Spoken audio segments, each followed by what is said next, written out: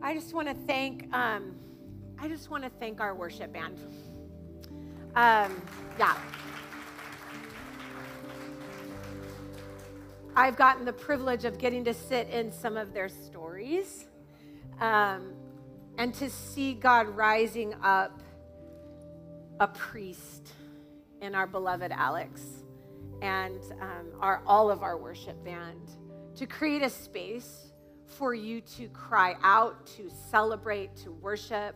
It's been such a joy to watch you step into such a priestly-like place. And I just wanted to thank him and thank all of them, because it creates a space for us to be able to come with wherever we are and whatever's going on inside. And I know some of you might not be used to, the blonde chick in the front dancing around. Like, is this church Pentecostal? What's happening? I'm recovering from all religions. I just am an extrovert. And I also have really tasted a lot of pain in my life. And I've tasted a lot of hurt in my life. And I've been freed from so much of it. I'm still a work in progress. So when I sing, or when you sing, or when you see people around you that might be singing and they're just really going for it, and you're a little uncomfortable, it's okay. They're probably singing from a place where they see where their chains are now. When you've been shackled and you've been freed from that, you just want to dance. So I don't know Pentecostal or not, but I think heaven, is going to rock all some of your little Baptist booties, because it's going to be a whole party, So I am so thankful to be here this morning and to enter into God's word with you today. And that just sets the tone for my heart. Who brought their Bible today? Word. Bring it up. There we go. Word. Y'all are catching on. Word. Everybody say word. That's right. All right. Bring your word. I got a lot of scripture for you today, because I want to really give you the context and understanding of where we're kind of going with this, and the foundation of what you need to know so that you can live free. Because that's the ultimate goal. The ultimate goal for every time that we get up here is to usher you into a place where you can claim more freedom for your life and more intimacy with God. That's why Jesus came. Jesus came for your freedom, and he came for intimacy with you. Everything else that you've been taught, that's why he came. I'm not going to say it's a lie, but he really just wants to be close to you, and he wants your freedom. And he knows that free people free people. So ultimately, he's like, yeah, go make disciples. But he won't really have to tell you that, because once you experience freedom, you just want other people to be free. So yes, go. You need to go, but you'll just want to go. But there are things that are holding you back. And I would venture to say that most of what holds you back from living the life that God has created you to live has been in your mind. It has been the attack and the assault on stories that you have now believed to be truth about yourself, and now you are stuck. I know it. I've lived it. I hate scary movies. I hate anything scary. I don't even like scary, like the commercials get scary. I'm like, get that devil stuff off my screen. Like, I'm not trying to have that. I turn it. My brothers and sisters love to scare me. So does Pastor Dave, actually. It's not funny. He'll like come into my office and just, and scream. And then I'm like, that's not cool, dude. Nobody likes that. You're the only one. We don't like, am I right? It's terrible. Yeah. Natalie is like with me. We lament on Dave's assault of scariness. But I just don't like scary things. But my brothers and sisters, I am one of 7. I'm the oldest of 7. And I have 3 huge brothers. One is a Navy SEAL, one is a firefighter, and one is a police officer. We have story issues. They're out protecting and saving lives. I'm saving souls. We're a whole thing. And so they love to scare me. They love to take me into places that scare me. Well, they had been trying to convince me to go to a haunted house. Now, let me tell you something. I am like, I know these are actors, but I think the devil up in this place for real. Like, I am that girl. But they somehow convinced me to go to a haunted house. And it was terrible. Now, I know the rules. I read the rules. I asked them, like, they're not allowed to touch me. If there's any kind of like weird chance, I'm out. Like, I don't want any of that juice on me. You know what I'm saying? And so I'm walking through, and it's scary. And I am like behind. Were you with me, Mario? Yeah, okay. So I was clinging on you. I was clinging on to somebody. I didn't even know if it was you. It could have been a stranger. I don't even know. Was it you? Yeah, it was you. Okay. I'm clinging on. I don't know. I'm blinded by the devil. So I'm holding on, and I'm screaming, and we're finally getting through. Every room is just terrible. It builds on itself. It's terrible. I am the most extroverted responder. So the actors like that. Where most people hate extroversion because they talk during movies and stuff, not in a haunted house. That's your favorite people. So they're like, she's really scared. Let's scare her more. We get to the very end, and it's, there's always a clown. There's always a clown. I don't know why Ronald McDonald turned into something so scary, but he's scary now. And the clown comes up, and he has, which also not really good in the acting, but the clown had a chainsaw. I was like, I feel like we're deviating from your character role here, but all right. He has a chainsaw. The chainsaw's going, whatever, and I'm flip out. I drop to the ground, screaming, "You're not allowed to touch me! You're not allowed to touch me! You're not allowed to..." And I'm stuck. There's stairs going up to get out. My sister, my brother, they're all laughing. My husband's like, babe, let's go. We're out. I'm like, I can't move. I am frozen. It's not even a reel. And I'm like, I'm going to be chopped up into little pieces like Chainsaw Massacre. It's happening. This one actor is going to break character and actually chop me up. That's what's going on in my head. I'm not saying I'm rational. I'm just saying this is where I'm at. And I am screaming. And I look at my sister, and my sister looks at me like this, and she goes, "Hey, it's not real." And I'm like, "It is to me, and you took me in here." And finally, she's dragging me up out of the stairs, and the clown is like going up. Finally, the clown looks at me, and he goes, "Hey, man, you could just go." The clown had had enough. I scared the clown. I'm not saying I have another profession, but maybe. But literally, the clown just goes, stops saying, "Hey, man, you just go." I was like, oh, cool, we're done? Okay, let's go. It was like such a scene, right? And I honestly, like, thinking about kind of the topic that we're talking about. We're talking about spiritual warfare. I think we think of the enemy like a haunted house. Like, we are terrified to even name it, to talk about it. It's too scary. And I don't think we're supposed to spend a lot of time talking about it, but I think we need to spend some time. Because here's what I see, especially in America. There is so little knowledge about the enemy, and all it is wrapped up in is movies like The Conjuring and scary things like that. And so it just keeps us from actually naming and seeing the real effect that the enemy has on our lives. And it's much less about the scary clown with the chainsaw and much more of the assault on our story and the narratives that we believe, where we don't name those narratives, face those narratives. And so he goes unchecked, wreaking havoc in your life and in your story and in your mind for years. Because nobody will face and name it, because we don't really understand his power. We also don't understand our authority, and we don't know how to name the places of his assault. Because we don't want to name the reality of that, we're actually subject to it. So I want to give you some clear directives. There is no fear in this room. For Jesus said, "I have not given you a spirit of fear, but of power and love and a strong mind." 2 Timothy 1:7. So we know that we don't have to be fearful. And yet, what is the assault why we don't want to talk about the enemy? Scared. Brings up things like fear. I don't want to talk about it. We have ideas of The Exorcist, and we have ideas of The Conjuring, and we have ideas of the haunted house. And that's what we know, and it keeps us from it. And yet, I would venture to say that many of you sitting in this room struggle with the narratives in your mind against your goodness and God's goodness. So I'm going to have you do something really quick. This is interactive. Don't worry, we're not doing anything too weird. I'm going to have you turn to your neighbor, and I just want you to say one character quality of God. Just turn to your neighbor and say one character quality of God that you know. This means everybody gets to participate.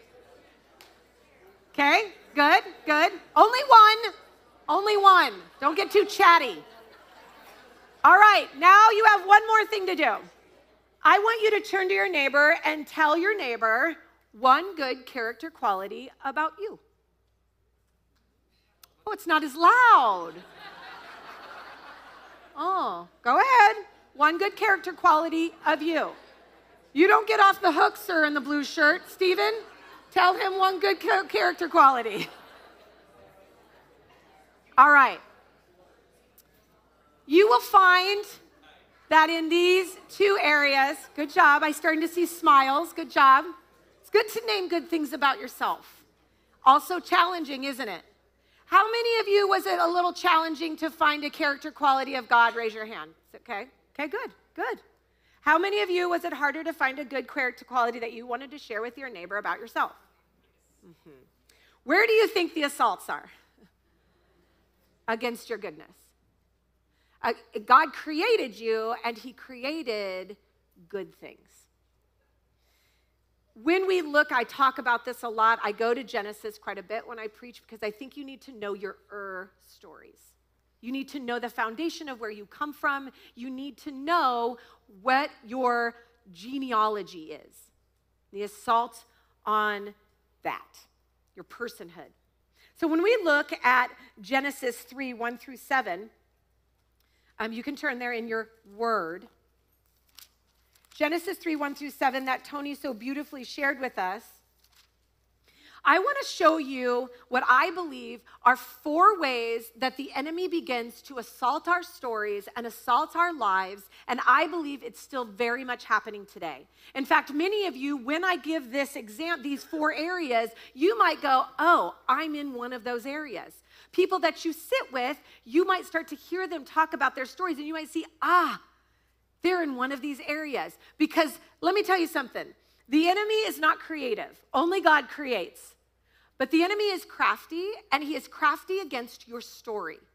He knows your story. And I'm not trying to be creepy, and the good thing is we're going to spend a lot of time on the story of God here and your authority in God. But I prayed today. God, let me be bold. Not to ensue fear, but to ensue truth so that these men and women can be set free finally. You see, the enemy has been studying your story since you took a first breath. He saw your goodness. He saw where you shined. He saw where you stepped in. And usually this is very young because young children are so free.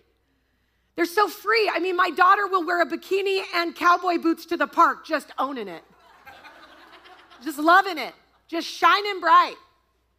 I was speaking in Minnesota on Sunday at a church, and I had my daughter come up, and I said, Roma, what do you love to do? And she said, dance. I said, how does it make you feel when you dance? And I didn't coach her on this. I didn't even tell her what I was going to say. I just said, would you come up? I'm going to ask you a few questions. That's all I told her. I said, well, how do you feel when you dance? And she said, free. Her body moving before the Lord, free. Now, let me tell you something. My daughter got down off the stage, and she said to my husband later, I started to hear bad words. I started to hear, that was stupid that you said that. That was not good. You shouldn't have done that. You shouldn't have said, she started to hear this word. Let me tell you something. And then something happened, Mom. Something happened, Dad. I was filled with the Holy Spirit. She's 10. From my head to my feet, I felt it.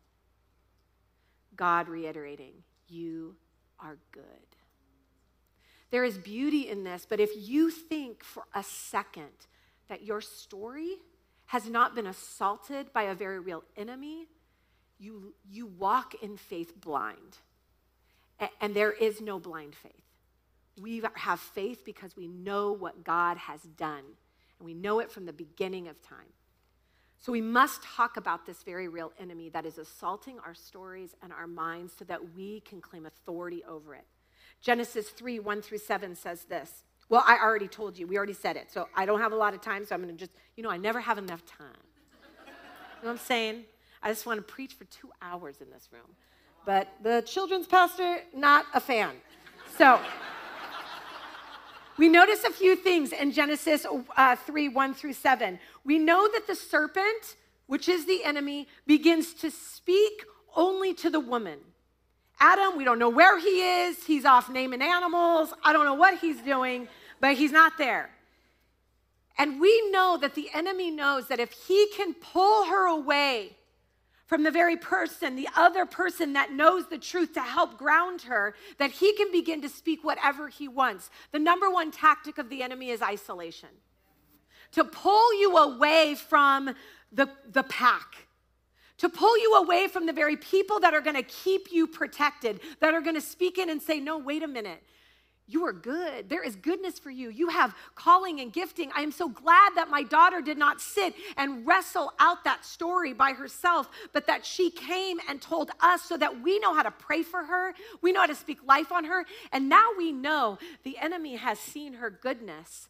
Don't think that where my daughter dances will be assaulted, because he wants to end any kind of goodness that you will bring for the kingdom, because he knows that if you understand how brightly you shine and the authority you carry, you will change the world. You just will. He wants to end it and stop it. It's that insidious. So isolation is the number one way he begins. Many of you come into this room, filled in a room, and yet feel so alone. You hear you are alone. If anybody knew what you were really struggling with, they wouldn't want to be around you. Put on a better face. Yes, come to church, check the box, but don't get too honest. You are alone. Number 2, he begins to make her question what she's heard. And makes her question, is God really good? When he begins to say, did God really say? How often in your own stories do you begin to hear, is God really good? Is he really for you? You're hearing what Karrie says, but is it really true?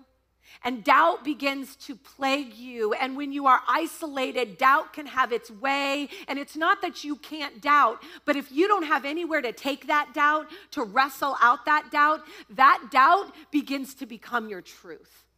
God is not good. I am not good. And I'm not saying you don't struggle, because I struggle too. But the reality is that is not who I am. I am a child of God, but I struggle with this. Fill in the blank. I need to be able to take that to the Lord. But he's pulled you away, and now you've moved into doubt. And then he moves on to assaulting her identity by saying, no, you will not die. In fact, God knows that when you eat of it, your eyes will be opened and you will be like God, knowing good and evil. And here's the truth. She was already like God. God said, you are made in my image. You bear everything that I have. But he began to want to give and entice her with instant gratification to be more than God. See, the enemy wanted to be more than God. He wanted to, the enemy, Satan, was made in the image of God, had access to all things, but wanted to be better than God. So he pursued her with the idea that not only are you like God, but you can be better than God, knowing good and evil. And what does this begin to do? This begins to assault her actual identity, who she is made in, the image of, who she bears, her face and her glory. And all of a sudden, chaos ensues. You see, isolation allows doubt to run rampant, and then chaos. Who am I? How can I get my grounding? How do I fit in this world? And now we are in a cycle. And the fourth thing that he does is he causes shame. What does shame do? And I stand firmly on this, that shame is never from God, because when they were created in the garden said, and they had no shame. But the moment that they sinned, the moment that they ate of the fruit, the accusations began to come in, and the shame of how bad they were made them hide. Shame does not bring you to God. It makes you want to hide from God. But Jesus. But God pursues. I think about my own story, and there are so many times that I have been isolated, that I have doubted God. I mean, I'm believing and unbelieving all the time. That's my humanness. If anybody's telling you that there's some arrival, that all of a sudden you're just going to be holy and perfect and never struggle, run from them. Because the moment we've arrived is the moment we don't need God, that we don't need a Savior. The moment that you've arrived, you are struggling with pride and self-righteousness, and the enemy is all up in that. I will say that for so much of my life, I have struggled with the shine that I bring to a room. It has been minimized. It has been spoken down on. My parents have partnered with that. God bless them. Other pastors has partnered with that. You're too authoritative. You're too strong. You shine too bright. You need to keep it down. Little less. Don't move past me. Don't get bigger than me. I'm the pastor here. Don't get bigger than me. These are words that have been spoken over me. And so you can imagine the wrestle I have internally, how the enemy has said, you are too much for a room. I remember when I was 5, I might have told you this story, but I was 5 years old, and I was in a play. Have I told you this story? Some of you in Academy, yeah. But tell it again. I was 5 years old. I was in a play, Hansel and Gretel. I don't know what role I had, but I'm sure I was the star. And I came out on the play, and we did it, and then it was over. And as the little 5-year-olds, we had this little rope that we're all holding on to behind the stage. And there was something in my body that was like, oh no, they need more. The audience needs more. And I'm in a wrestle because, you got to obey. But the little rebel spirit in me was like, I got to break away from this chain. I broke away. I found my way through the very obstinate drama curtain at 5 years old. I was very focused. Got my way out, and I began to come on stage as people were leaving, and I began to sing, I'm a ham, I'm a ham. My mom says I'm a ham. I don't know. That was the song. And the teacher came out, and she was like, okay, come on, Karrie, and dragging me off, and I go, make them laugh, make them laugh, make them laugh. And I remember seeing my parents, everyone's walking, and everyone turned and just kind of sat down like, is the show still happening? Is this the encore? My parents were like, they were just like, oh no. We have our hands full, you know what I'm saying? And in that moment, I knew. And there was no fear. In fact, I love that little rebel spirit. I love that she knew what she had to do, and it took me years to come back to her. Because there has been an enemy that I believe saw the goodness of that moment, saw the fierceness of walking out and claiming her rightful place on the stage and shining. And when the enemy saw that, I have had a lifetime of the assault on that goodness that little girl brought to that room. And it has taken years for me to come back to her, for God to remind me of who I was created to be, that if he didn't want me to be this bold and authoritative, then he surely shouldn't have given me favor and anointing to do so. This is the same for you.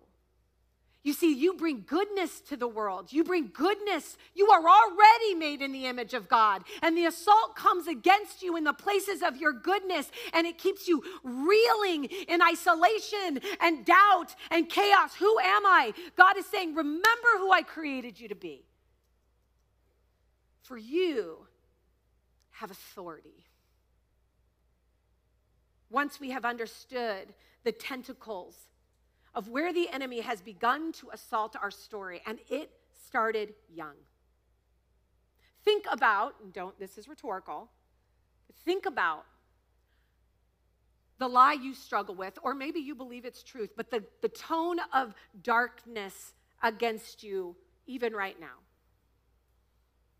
You're too much. You're not enough. By the way, everyone in this room thinks they're too much. And everyone in this room thinks they're not enough. It's wild. Think about the narrative that you believed, and I would venture to say it has been thematic throughout your life. You can look back and remember some of those beginning stories and how that narrative was assaulted and those tentacles have just grabbed on. So what do we do? The Bible says that when you want to step into God, step back into who you are, all you have to do is repent.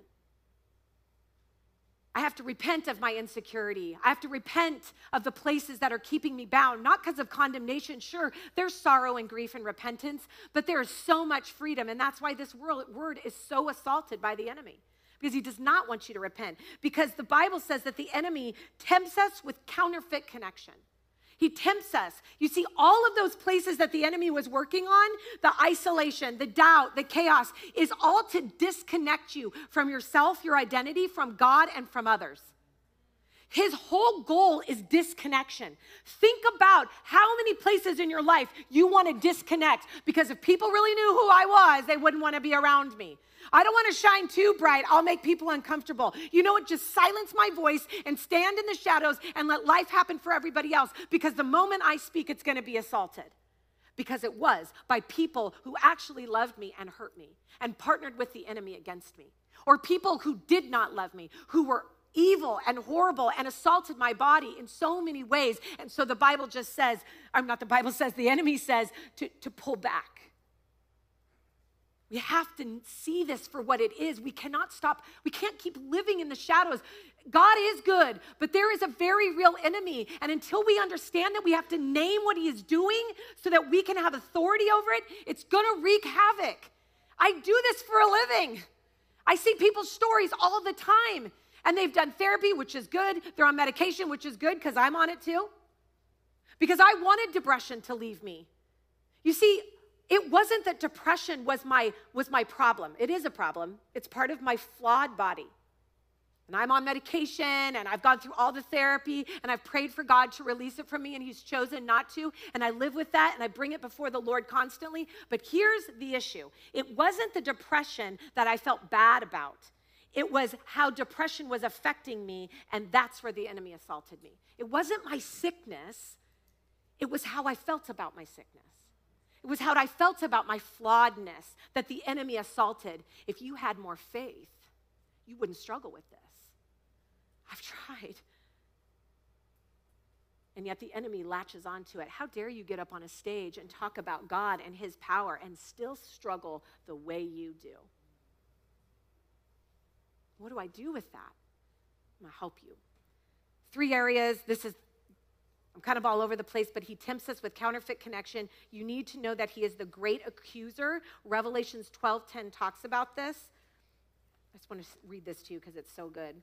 Revelations 12:10 says, "Then I heard a loud voice in heaven say, 'The salvation and the power and the kingdom of our God and the authority of his Christ has now come, because the accuser of our brothers and sister who accuses them before God day and night,'" insomnia, day and night. He goes on to say, "But before our God, he has been thrown down." As he accuses us, he also deceives us, and his goal is to defame you. It's yucky. I don't even like talking. I hate it. It just feels so yucky. But there's something in your gut, I would venture to say, that you're like, this is true. There's something true about how I have been defamed and lied about and lied to and accused and tempted. You see, he assaults our internal dialogue of shame and accusation to pull us away from who God has created us to be and from the goodness of God. 1 Peter 5:8 says he is a roaring lion looking for those who he will devour. And the Bible says, be on alert, be sober-minded. Think about how many areas in your life you have had to numb so that you don't have to face the pain. So when he says be sober-minded, he says, wake up. Wake up to the places of your story where he is assaulting. We so broad brush the enemy, don't we? He's the little like devil, like red guy, like on our shoulder, like, hey, steal the candy bar. And we're like, oh man, he's bad. Or we think of him like the movies. No, honey, I want to be honest with you. Honey, I'm 46. I can call you honey. It's insidious in your story. He goes unchecked and unnamed because you have partnered and made agreements and contracts with the enemy that says, I am worthless. Because you have data from fallen people that concur with this lie, and he's partnered with this lie, and you sign the contracts, and we always live up to our contracts. And you are called by the power of God to break those contracts, but if we don't name them, he just goes around devouring. So what do we got to do?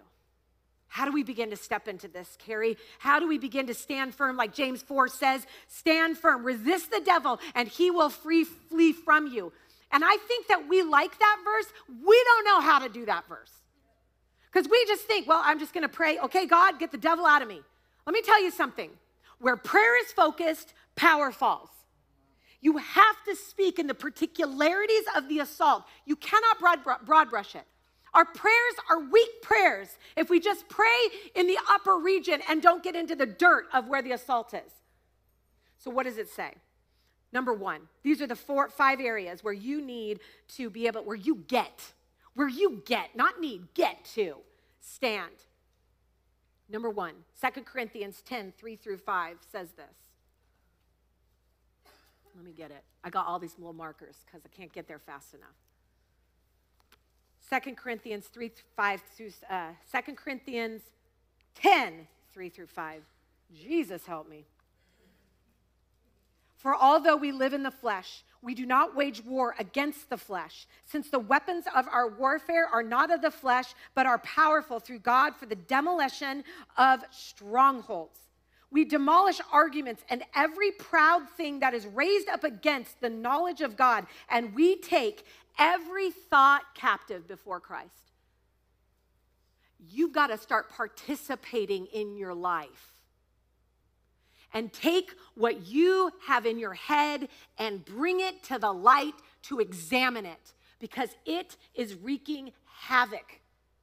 It is behind the veil. It's nowhere's naming it. Yeah, no, just keep praising God. Don't worry about me. I'm over here just wreaking havoc.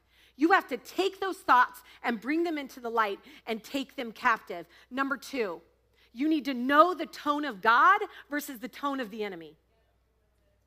God is good. He is good. In Psalms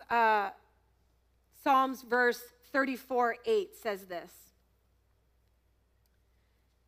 Taste and see that the Lord is good, and how happy, joy-filled is the person who takes refuge in him. You see, the Bible says in Romans 2:4, it is the kindness of the Lord that leads us to repentance. The voice of the enemy will bring about condemnation, and it will bring about hiding. It will make you want to go internal rather than coming to the presence of God. And people go, well, how do we know conviction versus condemnation? Let me tell you something. Conviction will allow you to face the sin, face the hurt, face the lies, hold it, and repentance will say, and conviction will say, come closer to me. I want to heal you. I want to be with you. I want to restore you. But anytime you are thinking a thought that wants to pull you away from God, you know that you are not listening to the voice of God. Because God is good and he is kind, and his kindness leads you to repentance, not his condemnation, for we know that there is no condemnation for those who are in Christ Jesus. Romans 8 says this. Romans 8, verse 31. You should all be writing this down because you got to fact check me, remember? What then are we to say about these things? If God is for us, who can be against us? He did not even spare his own son, but offered him up for us all. How will he not also with him grant us everything? Who can bring an accusation against God's elect? Hallelujah. God is the one who justifies. Who is the one who condemns? Christ Jesus is the one who died, but even more has been raised, and he also is at the right hand of God and intercedes for us. Who can separate us from the love of Christ? Can affliction or distress or persecution or famine or nakedness or danger or sword? As it is written, because of you, we are being put to death all day long. We are counted as sheep to be slaughtered. No. Says no, this is not our fate. Because of Christ, this is not our fate. In all these things, we are more than conquerors through him who loved us. For I am persuaded that neither death, nor life, nor angels, nor rulers, nor things present, nor things to come, nor powers, nor height, nor depth, nor any created thing will be able to separate me from the love of God that is in Christ Jesus. You see, Jesus says, and I love this passage in Luke. I told you I was all over the place. Goodness, I gotta find it. Now I just actually have to look at my Bible. All right, Matthew, Mark, Luke, John, if you don't know. Here is the tag. Luke 10:18 says this. And we're almost done. He said to them, he's telling the disciples, see the disciples come running and they go, we have been seeing people freed from the enemy. We have been naming assault and they have been freed, and they're wild about it. They're just so excited. And Jesus looks at them and he says to them, I have watched Satan fall from heaven like lightning.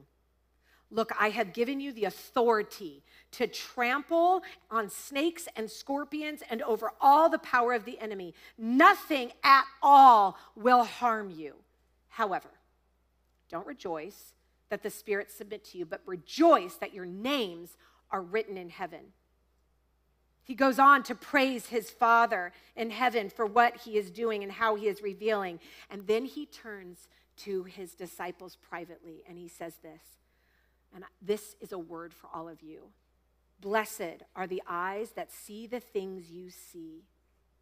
For I tell you that many prophets and kings wanted to see the things you see, but didn't see them, to hear the things you hear, but didn't hear them. That this isn't about you being puffed up with knowledge. This is about you bringing the thoughts that you have before the presence of God, bringing it out from the darkness and into the light. We must claim our authority. Number 4, we need to pray. This is the steps. You don't just pray blanket prayers. You pray in authority. You pray and name the assault. Depression is not my name. I struggle with it, but it is not my name. So in the name of God, spirit of depression, you have to be judged for what you've done to me. So I send you to the feet of God to be judged. And I have authority, and I break this contract with you against my aloneness, against my lies. Now I know this is kind of, if you're new here, you're like, whoa. But I am so tired. I am so tired of watching my brothers and sisters know God and not know freedom. Claim the power of God, but not know how to claim it over their mind or their heart. You and I both know there's a narrative. You and I both know there is a place in your life that the enemy has talons on, and he has been there since you were little, and you've been scared to face it. So you've just been doing all the Christian things by showing up, doing all the stuff, and you are frustrated, and you feel isolated, and suicidal thoughts are ramping up, and you know, gosh, what's wrong with me? Well, I love God. Why is this happening? Because the reality is you have to turn and face the enemy with the authority of Christ. Jesus did this in Scripture to everyone he stood with. He looked at them and said, this is what has a hold of you. Let's face it and name it so that you can be free. You have the same authority. God has given you all authority to name it. Where we are going as a church, what this world needs is not someone that is bound to the places of their harm or bound to the places of their lies or their story, but they need men and women to begin to say, I was bound and now I'm free. That the gates of hell are not going to prevail against my mind or my heart anymore. And you have to stand in the particularities of those bindings and break them. In the name of Jesus, break them. Stand and say, where prayer is focused, power falls. So we say, God, I no longer blanketly ask you to fix my life. I am going to begin assault by assault, saying, no longer will my dad have that kind of hold on me. I can free him from the power that he has over me by claiming the authority that you are my Father. I am not fatherless. I am not motherless. I am not depression. I am not suicidal thoughts. I am not anxiety or addiction. I am not pornography. I am not lowly and terrible. I am a child of God, and it is now time for me to stand in this authority and break these contracts. This must happen. You want freedom? Stand with me. Stand with me. If you want freedom, it is time to stand in your rightful place in the kingdom of God. Darkness will not prevail, for I have given you authority to trample all things. You don't need to focus on it all the time, but you need to name it and know who you are and know whose you are. So as we begin to pray over your heart, we are going to actually ask God to reveal just one step, one place, your heart with God right now, eyes closed. God, in the name of your Father and your Son, reveal the place where the tentacle has a hold, where God is ready to bring freedom and victory. And all we have to do is face it and name it. It has gone unnamed for too long. And we have authority, and right now we name this in the name of Jesus. You are no longer allowed to have power or assault on my life. I break this contract with the enemy in the name of Jesus, and I send it to the feet of God to be judged for what it has done. I am tired of hearing about freedom and not living it. I am tired of being bound to my stories of harm and shame, and I want to walk in freedom. And it might be a lifelong process, and I might have to come daily, God, to you and say, what do I need to break today? But I want my chains to be free. For the gates of hell will not prevail, not in this room, not in our hearts, not at the Hope Collective, not in Lake Zurich, not in Illinois, not in the world. And may we be the forerunners that say we are not scared of an enemy that has gone unnamed, but we will stand by the righteousness of God and claim our power, claim our truth, claim who we are, that the garden was meant for us and we bear the image of God. Amen? Amen. Come on. Let's go.